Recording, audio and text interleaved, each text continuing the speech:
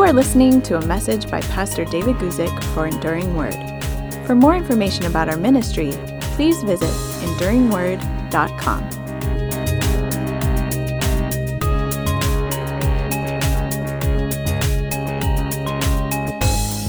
I'm in Jordan. I'm near Petra in a hotel room, and early tomorrow morning, me and three friends of mine, guys who are on the board of Enduring Word, we're going to go visit Petra tomorrow. And so since it's Thursday night and I enjoy these times so much, when I can come and pay a visit with you, I thought that today would be a good time to see if I could do this live Q&A from a hotel room near Petra. Petra is an amazing place. I've been there a few times before, and it's really this remarkable place created, built by the Nabateans. We might be able to get a little bit of a history on the Nabateans in just a moment from my friend, Lance Ralston, and I'm kind of committing him to that right now. I wish you could be in here in this room with us right now. But on this particular night of our trip, we're four guys all in the same room, all in our individual beds. We're all very tired because jet lag is still a factor here. We've kind of pushed ourselves to stay up late, even though it's only 10 o'clock here, local time. But we're here anyway. Why? Because we care about you, and we're here to answer your questions.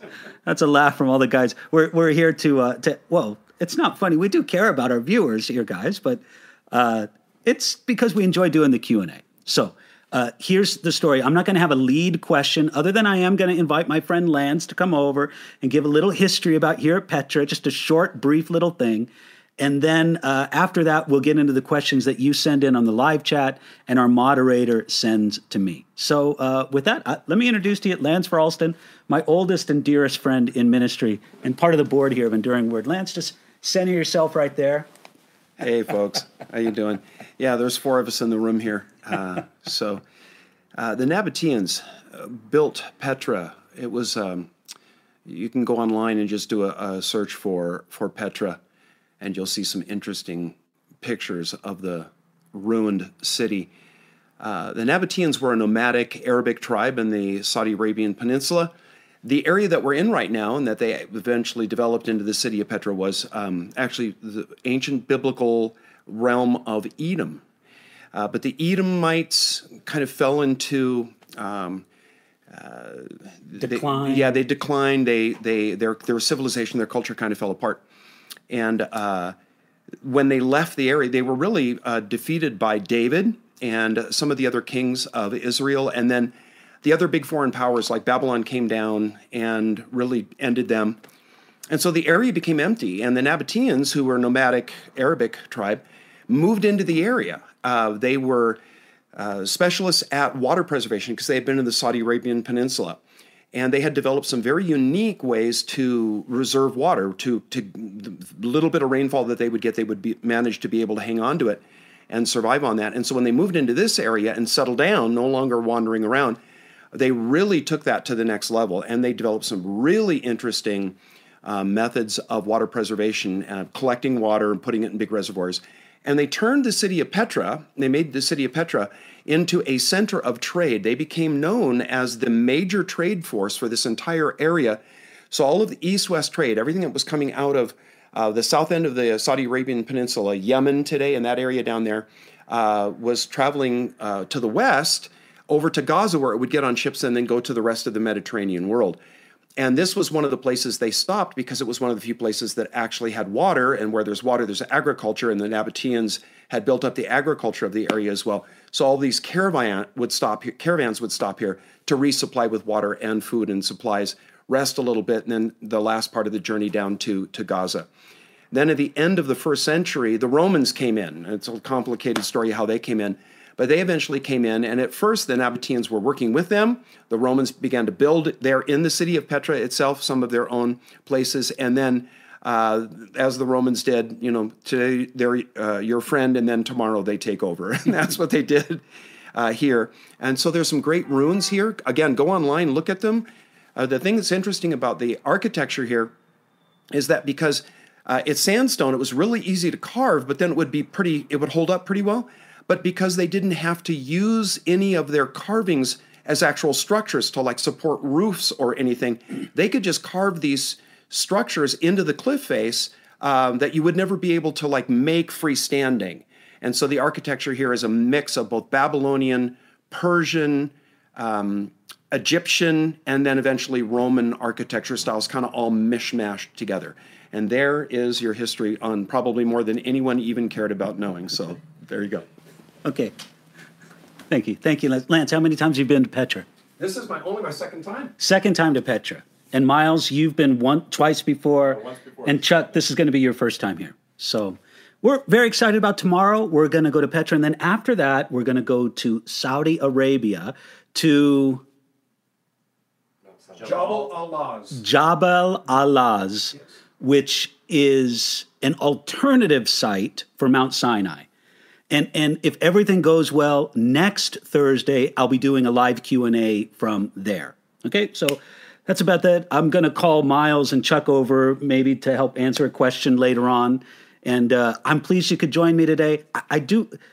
This is set up in landscape mode. Now, I do this on my phone, from my phone while on the road. This is the first time when the phone wouldn't switch and do it in portrait mode. I don't know why.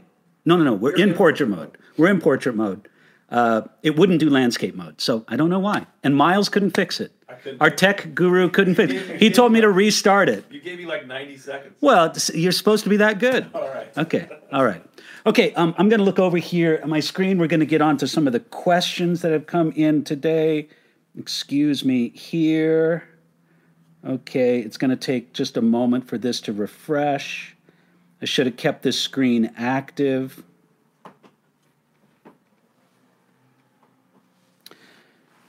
So we've been here just for a couple of days in the Kingdom of Jordan. I really enjoy coming here. The last time I was in Jordan, about a year ago, we met with some wonderful pastors, Christian workers, and we were able to communicate a lot about the translation of my Bible commentary into Arabic. That's one of the big things that we are dedicated to doing here at Enduring Word. And that is translating the Bible commentary into the 10 most used languages in the world, plus some strategic languages. We've been making a lot of progress in the last year in our Farsi translation, and I'm very grateful for that. Okay, so here's the questions coming in now. Derek asks, who did the Edomites descend from? Well, the Edomites descended from Esau, the brother of Jacob. So Abraham had a son whose name was Isaac. Isaac and Rebekah had twins. Their names were Jacob and Esau. And the Bible's very specific that the Edomites descended from Esau and not from Jacob. So that was the source of the Edomite people. They are a sort of a cousin nation to the people of Israel. So, Derek, I hope that answers that for you.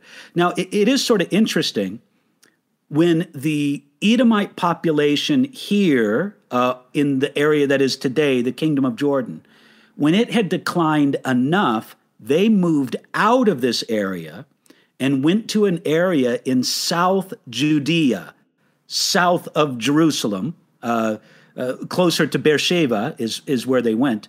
And there they became known as the Idumeans. And Herod the Great, the first, this great king who ruled when Jesus was born, he was an Idumean. And that is descended from the Edomites, but yet not the Edomites when they were here in the land of Edom, that is Jordan. Instead, they were, by that time, they had migrated over to the Judea area. So I hope that's helpful for you there, Derek. Next question comes from Alfredo, who asks, concerning Revelation 21, why will God destroy heaven and create a new one if it's considered to be a holy place? I think part of it is, and let me just say, Alfredo, I need to be very upfront with you, and I'm weighing in with, here I am in the room with 3 scholars at the same time. So if you guys want to just pipe in anything, you just go right ahead. Or Minos, which is new, can be translated renewed. It can be. So Miles says that kainos, the word there, can be translated renewed. Or fresh. Right, or fresh. You know, that is true. In the ancient Greek language, they had two words for new. One of them meant absolutely new, and the other one sort of meant renewed or fresh. Is he referring to the heaven where God dwells, or the heavens? Oh, well, very much so, Lance. That's another great point. But we should do this all the time. Every time I do you guys should just be with me here. The great comments from all over the place. Okay, so here's what Lance added in there, is it's important to make the distinction that the new heavens and the new earth is not speaking of the heavens where God dwells. That doesn't need to be made new. But the Bible uses the term heavens to refer to three areas. The blue sky, the Earth's atmosphere, the night sky, what we would call outer space, and then the third heaven, or the third idea of heaven, is the heaven where God dwells. So when we talk about a new heavens and a new earth, we're not talking about a new place where God dwells. That heaven of God's home, that never needs to be replaced. No, really what we're talking about is the blue sky, I would say, and the night sky, the heaven that's relevant to physical creation. So, I think that helps you there. Because the holy place, there's a sense in which God has a divine purpose for this physical universe, but it's not the same as the heaven where God dwells. So, Alfredo, I would just make that distinction. You're kind of thinking when it says new heaven and new earth, you're thinking of the heaven where God dwells, and I don't think it refers to that at all. It refers to the heaven of material creation. Okay, thank you for that question, Alfredo. And like I say, this is just fantastic to get this input from our team of scholars, our College of Cardinals. Maybe I shouldn't use that reference. I'm sorry. Susan asks, hi, Pastor David, what's your understanding of 1 Corinthians 14:22? Here's the verse. Wherefore tongues are for a sign, not to them who believe, but to them who believe not. But prophesying serves not for them that believe, but for them which believe. Yeah, what's your view on that? You know, Lance, why were you chuckling when I was reading that question? Because it's a well-known conundrum. It is a difficulty, isn't it? Okay, Susan, I think this question came in from. Yes, Susan, I got to admit to you, that is one of the most challenging verses in the New Testament. But you know what I'm going to do? I'm going to do something that I don't often do. I'm going to do it right now on my computer, right here. And I'm going to go to my computer, and I know that I speak to this in my commentary. And so I just want to get down to that particular verse. And if I could be so bold, I don't know, it might even sound rude, but I hope not. I'm going to read to you, or at least refer to the notes that I have here in my commentary on this.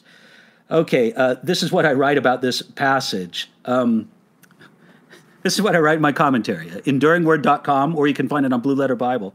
The guys will probably enjoy this. Here, the straight reading of the text presents one of the most difficult passages in the New Testament.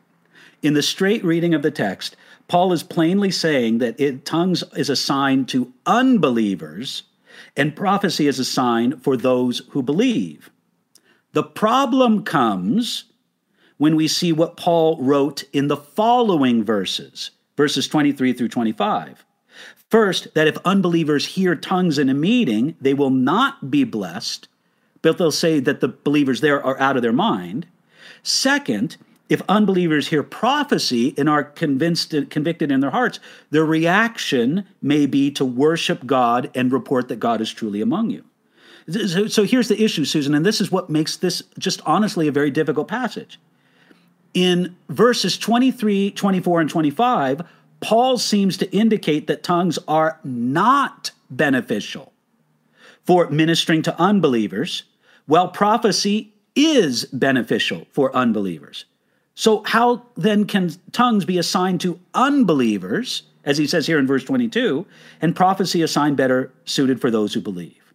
I'll just say there is an apparent, I don't think there's a real, but there's an apparent contradiction between verse 22 and verses 23 through 25. Okay, and I think that this is probably the best. There's a few different ways that people have explained this, but Susan, I think this one is to be preferred.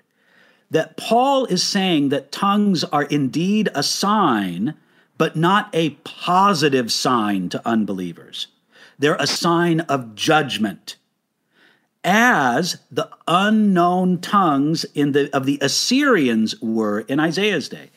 You see, in that prophecy of Isaiah that's referenced in this section, Isaiah was speaking in a sense that these foreigners are going to come and conquer you, Israel, referring to the northern kingdom.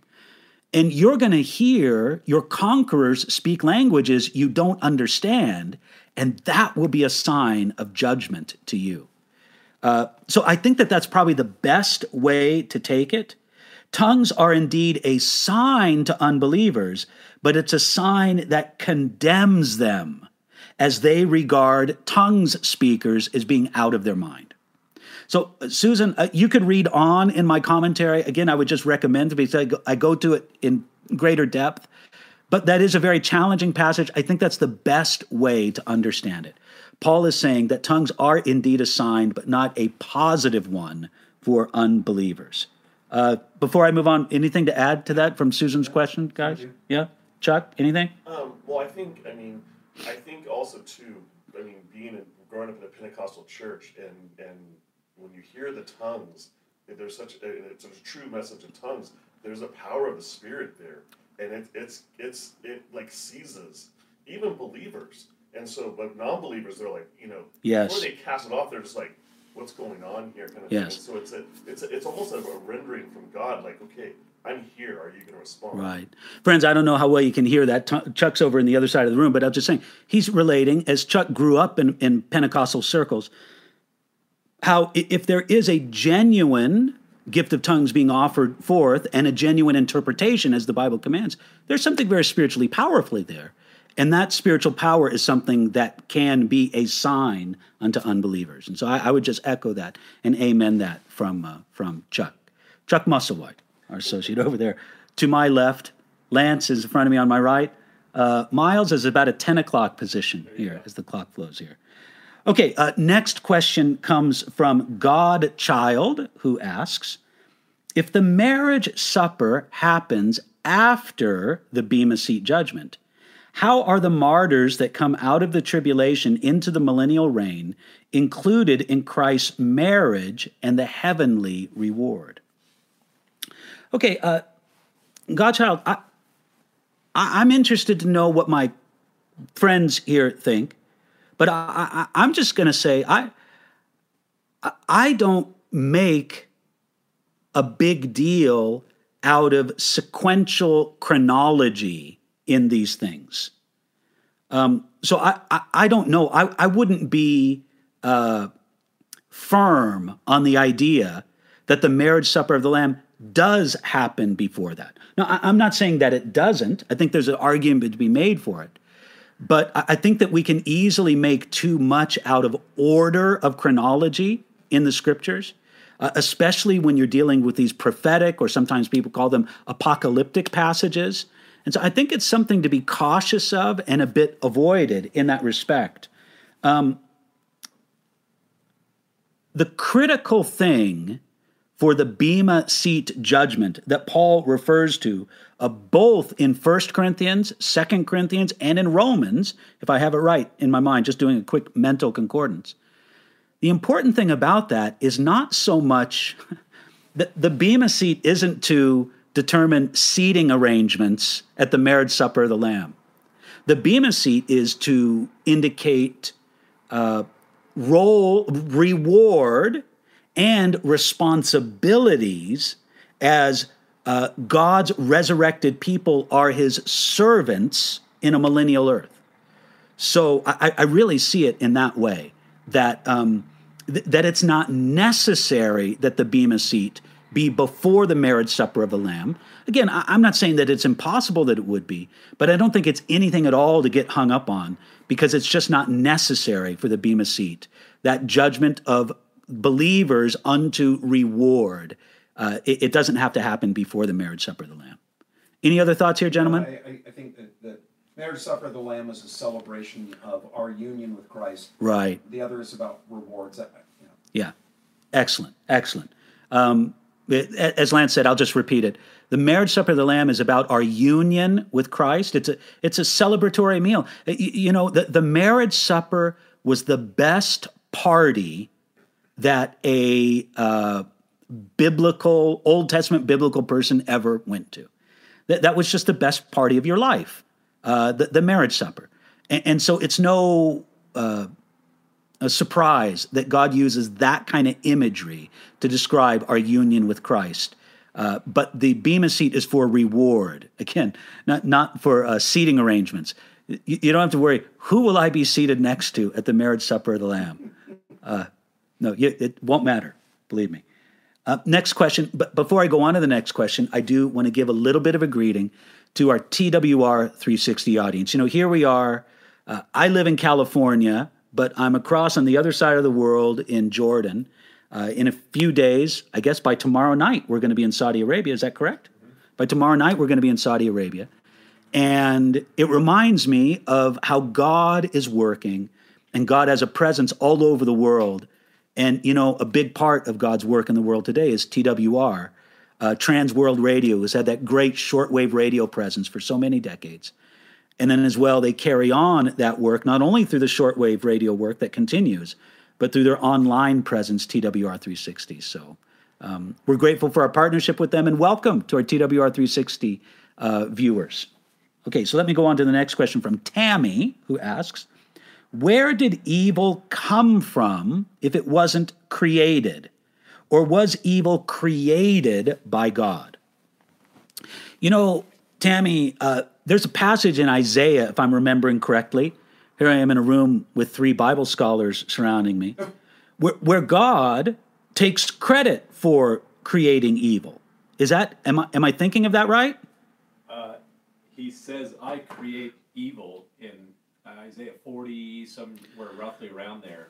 But it's in the context of, it appears to what he's doing to Babylon. Yes. It's a very specific context. Right, yeah. So if there's any sense in which it is true that God creates evil, it's in the sense of allowing it and making a universe where evil can exist. Look, we just have to recognize, Tammy, that it was possible for God to create a universe where evil just never existed. God could have done that. But God chose to create a world where evil could exist, and in reference to the Isaiah passage, God deliberately did things. He was active in creating things that were perceived as evil because they were great judgments upon the nations and sometimes upon his own people, Judah and Israel. So when a person is on the receiving end of judgment, they regard it as evil. They do. I mean, it's almost universal in that respect. And God would say, I am the author of that. So we understand that evil is created by God in the sense that he allows it. And then sometimes that terminology can be used because God sends a judgment that is regarded by those who receive it as being evil. But I'll add one other thing to this. Evil, as it exists in the world, is not a new thing. It's a twisting, a making something crooked of something that is good that God creates. God didn't have to create anything special for there to be evil in the world. God created good things, but good things that could be twisted, gifts that could be misused, blessings that could be abused, outpourings of his grace that could be taken advantage of. And one way or another, every evil in this world is a twisting of some good thing that God has created. And so God didn't have to create a separate category of evil. He created good that had the potential to be twisted. And that's what evil is in this world. Gentlemen, anything else? No? Okay, good. Daniel asks this question. Hi, David. God bless you all. Was the new covenant of Jeremiah 31 through 34, fulfilled by Christ? Hot dog. Daniel, I love that question. I love talking about the new covenant. And let me just say, yes, and not completely. I'll explain to you what I mean. The new covenant passages are so dear to me because to me they explain so much of the work of Jesus and how God wants us to live in the present age. Those new covenant passages really concern this new work that would be instituted by Jesus. And friends, there is no mistaking this whatsoever, because on the night before Jesus was crucified, the night he would be betrayed, Jesus got together with his disciples and he took those elements, those things used in the Passover supper, the bread, a particular cup of wine, and he held them before his disciples and he reinterpreted those elements, those figures from the traditional Passover supper. And he took a cup of wine, Jesus did, and he said, not the normal blessing that would be pronounced. There was an entire Passover liturgy that goes back to ancient times and is still practiced today among faithful Jews who carry out Passover. As part of that, Jesus reinterpreted that cup of wine, and he said, this is the new covenant in my blood. I tell you, if the disciples knew the full importance of that, a chill would have run up their spine at that moment. I don't know. You know, it's hard to tell how aware the disciples were at the amazing things that were happening among them sometimes. But if they were aware, they would have been chilled to the bone. Goosebumps would have broken out over every square inch of their skin, because Jesus announced that he was instituting by his death that was going to happen the next day, the new covenant. The new covenant offers a complete cleansing from sin, an outpouring of the Holy Spirit upon everybody who partakes of the new covenant, not just a few people. You know, under the old covenant, the Holy Spirit was poured out on a few particular people for particular purposes. But under the new covenant, everybody receives this outpouring of the Holy Spirit. Complete cleansing from sin, outpouring of the Holy Spirit, new relationship with God, inner transformation. I'll take the stony heart out of them and put within them a heart of flesh. It's just powerful, beautiful stuff. But I do want to point out, and I'm not going to go to these passages because you can look them up and you can look through my YouTube library where I speak about the new covenant. There's an aspect of the new covenant promises that are not yet fulfilled, and that is the complete gathering of Israel in the land and their salvation. When I've preached on this, I title it the missing piece of the new covenant. I don't mean missing and something's wrong. It's just it has not yet been fulfilled. Those promises to fully gather Israel into the land and for there to be this tremendous outpouring of the Spirit upon Israel so that they return and they recognize Jesus as their Messiah. What we find in the scriptures is that is part of the new covenant promises. So was the new covenant fulfilled in Jesus Christ? Yes, but I would say not completely yet. There's still an aspect of the new covenant that is yet to be fulfilled. But will be before the end of the age, of course. Okay, next question. Anything to add on that, fellas? No? We're doing good here? You know, I'm keeping all of them awake. That's the thing. They can't fall asleep with me jabbering like this, and so, yeah. That's right. All right. If you happen to hear snoring in the background, you know where it's coming from. Okay. Of course, snoring while I talk about the Bible is nothing new, is it? People fall asleep all the time, don't they? Fall asleep in our messages. That's right. Okay. Okay, next question comes from Tara, who asks, I was watching your 2 Samuel devotional about David, who went from bitter to better. How do you deal with toxic people in life and in the church? How do you pray for enemies if you are unhappy doing it? Tara, so I'll give you the answer that Miles over here gave. He said you should pray imprecatory prayers. Miles, do you want to come closer here and explain what an imprecatory prayer is? Oh, goodness. For the benefit of our... explain your answer there. Tell Tara That was purely a joke. But what is an imprecatory prayer? Okay, an imprecatory prayer is a prayer of judgment, like when David prays in the Psalms to break my enemies' teeth in their mouths. So those are imprecatory prayers. Is that what you're saying Tara should pray for her enemies? No, Okay. But in a sense, it actually is I think a righteous form of prayer because it is giving to God the power to bring judgment. It is releasing that from your hands and saying, I'm not going to be the one to bring vengeance. Vengeance is God's. God, you repay, you do to them as you will and according to your righteousness. So that would be imprecatory prayer. Excellent. Okay. Thank you, Miles. Okay. Yes. Thank you for explaining that. Yeah. So, the imprecatory prayer is good in the sense that it releases any kind of vengeance to God. And you know, Tara, that really is something you can pray. Say, Lord, whatever discipline, whatever correction, whatever they need, Lord, you do it. I give it over to you. I forsake any kind of taking vengeance. I forsake any kind of sort of thing on my own. Lord, you do it. I lay it in your hands. And that's in the spirit of the imprecatory prayers. But Tara, I would say this. I know it's hard, it's wearying, it's not fun, and I don't mean that in a light way, but it's unpleasant to pray for your enemies.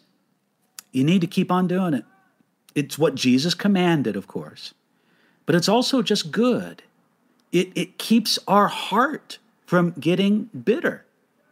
And I think we just need to continually do what Jesus told us to do. You know, Jesus recognized that we would have enemies. Jesus didn't say, well, if you just love me and follow me, everybody will be your friend. It's not like that.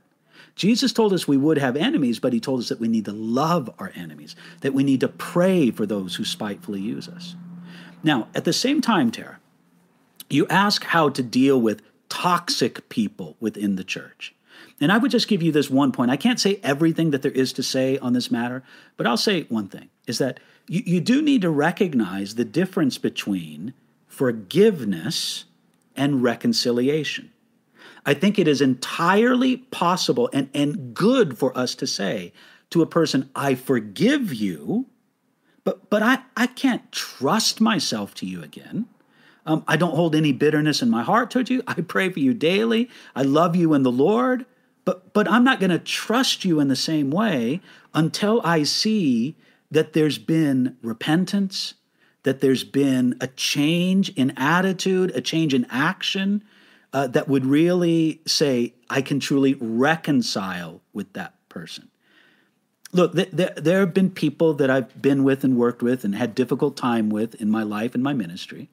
And I would say to those people, look, I love them in the Lord, but I don't want to work with them again. And I don't think that diminishes the love that I have for them. But it does definitely mean that there's something still awaiting to be reconciled. So I would make that distinction for you there, Tara. And I hope that's helpful for you. Anything else from the guys?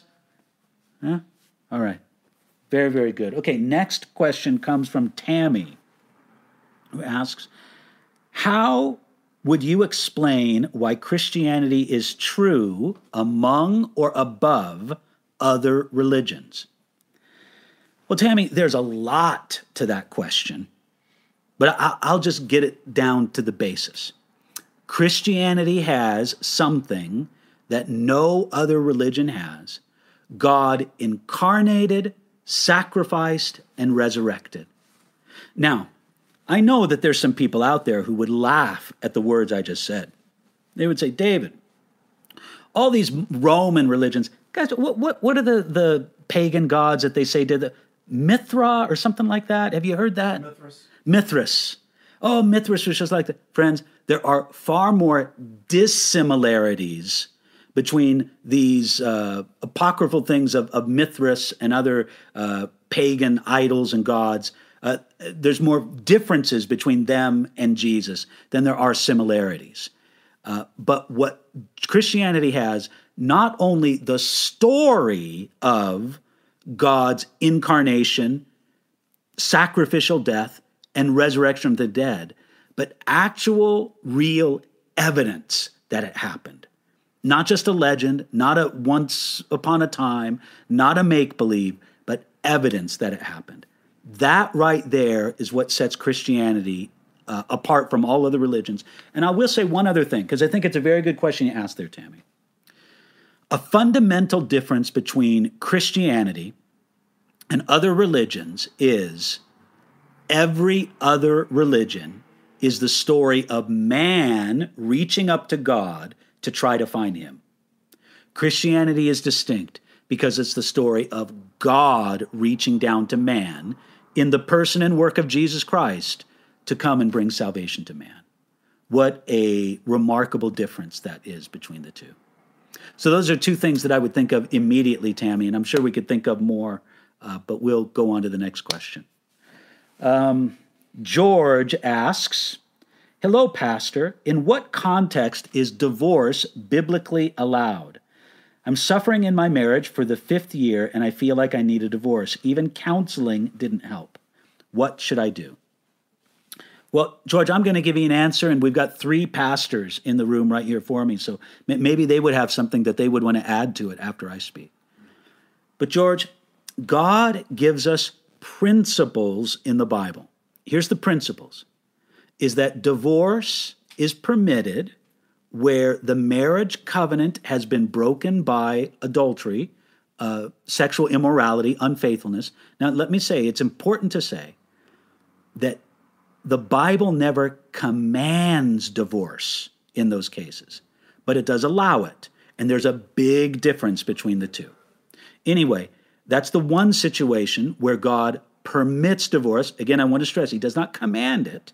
And all 3 of us in here as pastors, we've seen marriages rebuilt and become stronger and more blessed than ever after the pain of adultery, when couples have forgiven and made a commitment to holiness and truly loving and being faithful to one another. So it's not a command to divorce, but it is a permission, and we don't want to slight that. And the other allowance that God gives is when there is abandonment by an unbelieving spouse.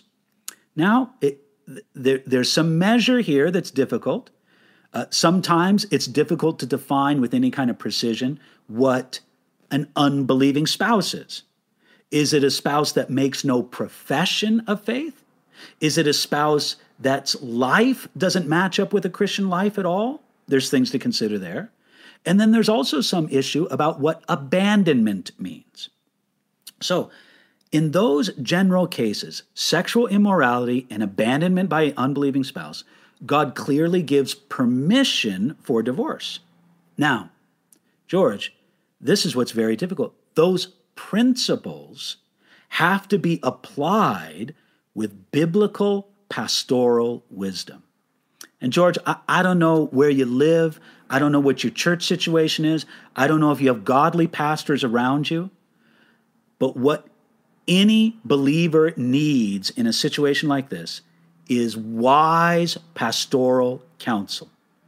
A pastor who knows the word and understands those principles and how they work out in the scriptures, just as I've explained them to you, but also knows your life situation.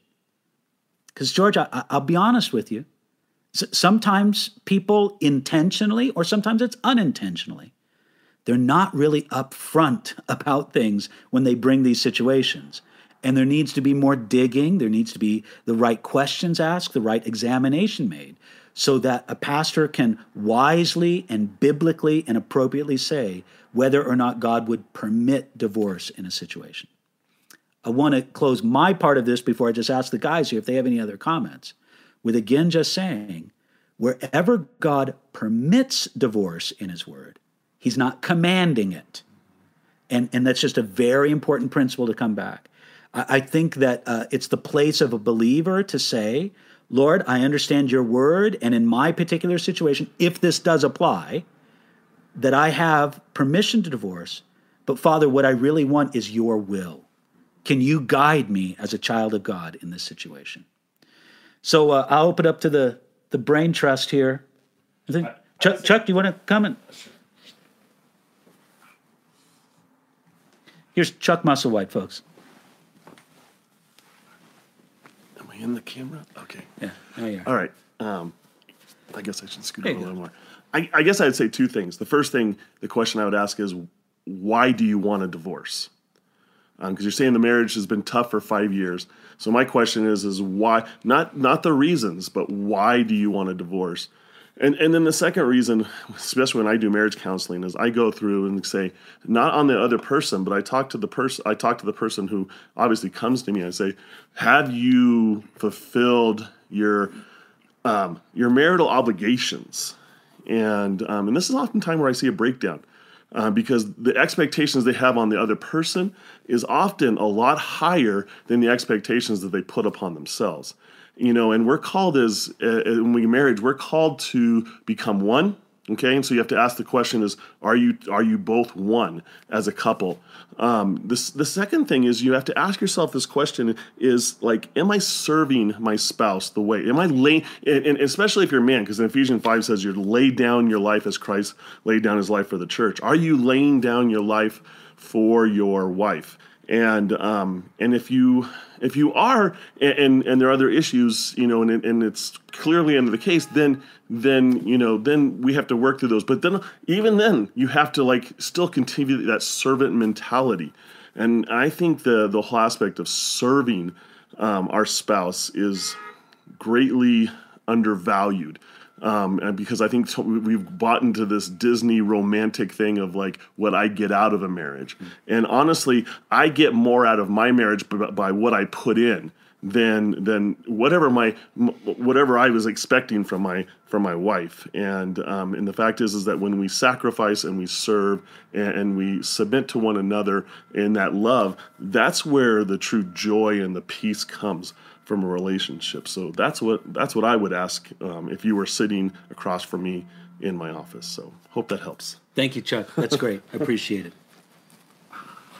Hope that's helpful for you there, George. Let me go on to a next question here from, looks like we're on the lightning round. Can you believe it? Now my moderator gives me a lightning round at the end. All right. Thank you, moderator. Here's the lightning round.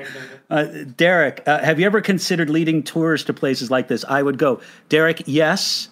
We're working on a tour to Israel next year in the fall of 2024, which may also have a component, an add-on for some time here in Jordan, which would be wonderful.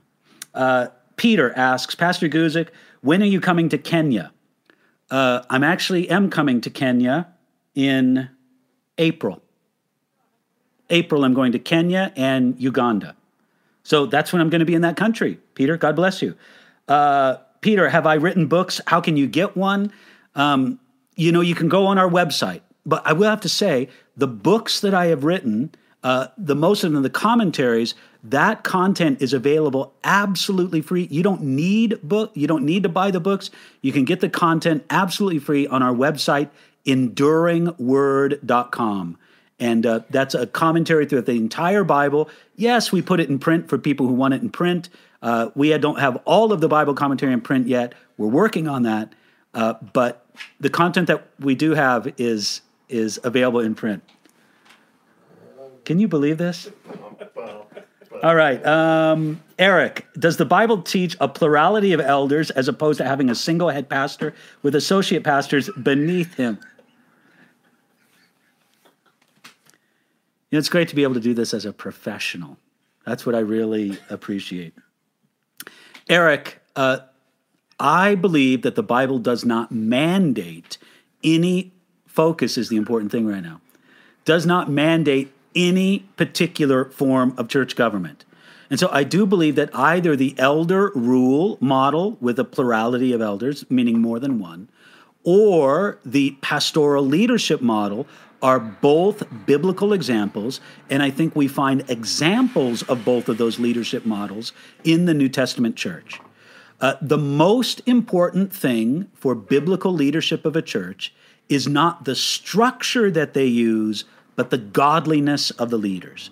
If you have godly leaders, either one of those structures can work and God can bless them. And I think that God did not command a specific form of church government, a specific structure of church government, to leave it adaptable to the times, the people, the congregation, the needs, and that's just what needs to be sensitive to. Next question comes from Tara. Thank you for your commentary. It's the first I've read since I started reading my Bible. My question is limited atonement biblical? Tara, it just matters in what sense does someone mean that the atonement is limited? There is very clearly a sense in which Jesus died for the world and for the sins of the world. The Bible says so directly. However, we do understand that the work of Jesus on the cross, his atonement, is only effective for those who believe. So we have to understand there's a sense in which Jesus died for the sins of all the world. The Bible clearly says, but it is only effective. It is limited in effectiveness to those who believe. And so that's one of those areas of theology. Everything really depends upon the definition of how somebody wants to define it. Next one comes from Andromeda, who asks, is it a sin if we are Christians and still have traumas if we had a hard childhood or adolescence? I feel blessed because Christ chose me, but I still have bad memories and I feel guilty. Andromeda, if you're talking about things that were done to you, bad experiences that were inflicted upon you, Andromeda, you don't have anything to feel guilty about. And I do believe that ideally God wants you to go get beyond them, so to speak.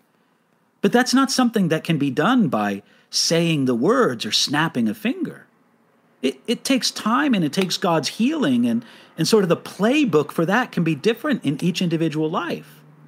I do think it's ultimately God's goal to redeem those things and to have them be in the rearview mirror, to come to the place where Joseph could say to his brothers, you meant it for evil, but God meant it for good. Man, that's a heart that has fully released these things. So I do believe that's God's will, but I'm very sensitive to the fact that this can't be like commanded. Hey, hurry up, you're not over it yet. I want to be very sensitive to not doing that in a person's life. So Andromeda, you don't need to feel guilty about anything that you've done, but Andromeda, maybe you're grieving over the sins of your youth. Remember that great Psalm of David where he prayed to the Lord, remember not the sins of my youth. You can bring those sins of youth, if that's what you're talking about, and receive God's forgiveness from them, confess, repent, and receive. So either if the things that trouble us from our past are things that we have done or things that have been done to us, God can bring great healing. It's not as easy as saying the words and snapping fingers. Sometimes this takes a long time for God to work his work into it. But Andromeda, we've seen God do it again and again. So please don't lose heart. God's still working in you and through you. Next question comes from Tommy. Since forever, that is eternity, is a long time, is it not the case that for some who go to hell, the punishment doesn't fit the crime, so to speak? No, Tommy, I look at it in a couple of ways. First of all, the way I conceive of the duration of hell's punishment is that it is only as long as is just. Well, when is a debt? Sometimes we talk about a sin or a crime being a debt. We talk about a prisoner who is released from jail, released from prison because they paid their debt to society. We use that terminology. Well, once a debt is paid, there's no reason any longer to require it. Here's the problem. Imperfect beings, human beings, you and I, every person who's ever walked this earth has been imperfect with one exception, and that's Jesus Christ. imperfect beings, it's impossible for us to make a perfect payment for sins. And so the debt can never be paid. God, in his justice, would say, you'll be released as soon as the debt's paid, but the debt is never paid. That's one aspect to think of. But there's another thing I want you to think of, Tommy, is that I do believe that there will be different gradations of punishment in hell. Jesus spoke of those who would have greater condemnation, those who would be more accountable for their sin. And I think simply the principle of justice demands that some will have a greater punishment in hell than others. Now, of course, I'm not trying to imply for a moment, because the Bible never implies this, that some people will have it good in hell. No.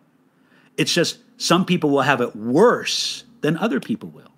And that is another way that God matches the judgment to the crime. God is a good judge. God's good in everything he does. This is fresh on my mind because I've preached about this a couple times in the last month or so. God is good at everything he does. There's not a single thing that God does that he's not good at. And God is a good judge. And what does a good judge do? A good judge, number one, acquits the innocent.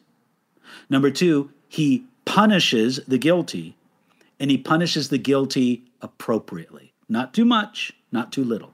That's what a good or perfect judge does. God is that perfect judge. So while we may not be able to comprehend it completely, we trust in the ultimate goodness and rightness of God's judgments. Hope that's helpful for you there, Tommy. Next question comes from George. Is tithing for our day? George, that's a big study to go into the New Testament. It's a study I love to talk about. Maybe we'll make that a lead question sometime. But the quick answer to that is proportional giving is commanded of believers today. In instructing the Corinthians in how they should give, Paul said that you should give as you have been blessed. In other words, if you've been blessed more, you should give more. If you're blessed relatively less, then you don't need to give as much. Proportional generosity is a Christian principle. Now, tithing, or 10%, that's just a proportion. And it was the proportion that was commonly practiced under the Old Covenant. Should Christians do more for the Lord? Should they be more generous under the New Covenant than under the Old? I think there's a case to be made for that. But I will say this, though the New Testament does not emphasize the tithe, it does give the principle of proportional giving, number one. And secondly, it frees Christians to give more than 10%. I've heard, I can't recall a direct citation right now, but I've heard that among some early Christians, they used to say things like this: we're not under the tithe, we can give more. I know that's a challenging thought there, George, but there are some believers who I think are not really pleasing the Lord because they're stuck on giving 10% where God has blessed them so much that they should really give more. Okay, so that's a long answer to that, George, and this is the lightning round. So I'm going to get on to the next question, but I hope that's been sufficient for you there. Next question comes from Marilyn, who asks, your commentaries on the books of the Bible are wonderful. Thank you for that, Marilyn. How have you had the time for research and writing? I'm looking around at my guys. He never stops. Well, I don't know if you heard that, but okay. Marilyn, here's the thing. That reflects work going back almost 40 years now. 37, 38 years. And so I've been working in a certain direction, with a certain passion, with a certain heart for a long time. And it's really just an outgrowth of my Bible preaching and teaching ministry. I never sat down to write a Bible commentary. I just found that what I prepared for myself as teaching notes was beneficial for other people as Bible commentary. But the way that my notes are prepared and the way that I study the Bible and prepare for myself, that other people use as Bible commentary, that goes back 37, 38 years. And so Mary and I have been working at it a long time. All right. Django asks, what is the biblical significance of Petra? Okay. Petra is identified with, okay, I'm looking for some help here, guys. Is it Bozrah, Lance, in the Old Testament? Mm-hmm. Petra is identified with a place in the Old Testament called Bozrah, a place where the idea is that when a coming world leader persecutes the Jewish people, they will find refuge in Bozrah. Now, I don't mean that it has to be this specific place, but in this general area. And by the way, there are thousands of hotel rooms in this area that could receive a lot of refugees, as well as Petra itself. But I think more in terms of the infrastructure they have to support a lot of people around here, because this is Jordan's biggest tourist attraction by far, and deservedly so. The Bible speaks about under a coming world leader, the Jewish people being persecuted, fleeing to Bozrah, and the Messiah at his return executing judgment at Bozrah in protection of his people. So there's some very definite events there. Plus, anytime you read in the scriptures about the land of Edom, this is the general land of the Edomites. So, of course, Petra, what we know today, wasn't built by the Edomites. It was built by the Nabateans, as Lance explained so well at the very beginning. But this general area was part of the area that the Edomites lived in for many, many years, until they went over in virtually Roman times to Judea, a section of Judea, and became known more as the Idumeans. All right, I hope that's helpful for you there, Django. Okay, last question comes from Alfred. Is Christianity the only truth? Well, Django, the founder of Christianity, the focus of Christianity, Jesus Christ, he said, I am the way, the truth, and the life. No one comes to the Father except by me. That's a very exclusive claim. Now, it's not to say that God has not revealed things to humanity through creation and conscience, but those are things that would align with, that would go along with the truth that is found in Jesus Christ. So if somebody discovers a principle of electricity that helps them to build a semiconductor, you could say, well, that's truth. And that didn't come from Christianity. Well, but it's truth of the created order, which God created, and the Bible says that God created all that. I think in some way or another, you can trace all truth back to Jesus Christ, the one who said that he is the way, the truth, and the life. So that's about it. Folks, I want to say again, before you leave, God willing, and if we live, never mind. God willing, and if we live, we are going to do next Thursday's live Q&A from Saudi Arabia, and I'll tell you all about our experiences at the alternative site of Mount Sinai, which is called Jabal al-Laz. Jabal al-Laz. For some reason, I have the hardest time keeping that in my head. Jabal al-Laz. Is that right? Yep. Jabal al-Laz. We'll be taking a look at that, and I'll give you a full report, God willing, and if we live, next Thursday. So thank you so much for joining us. Thanks, moderator, for everything you've done today. And thank you all for joining us. Sorry about the portrait mode.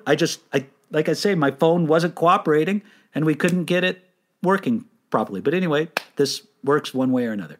Thank you so much, everybody. God bless you. Thanks for joining us today.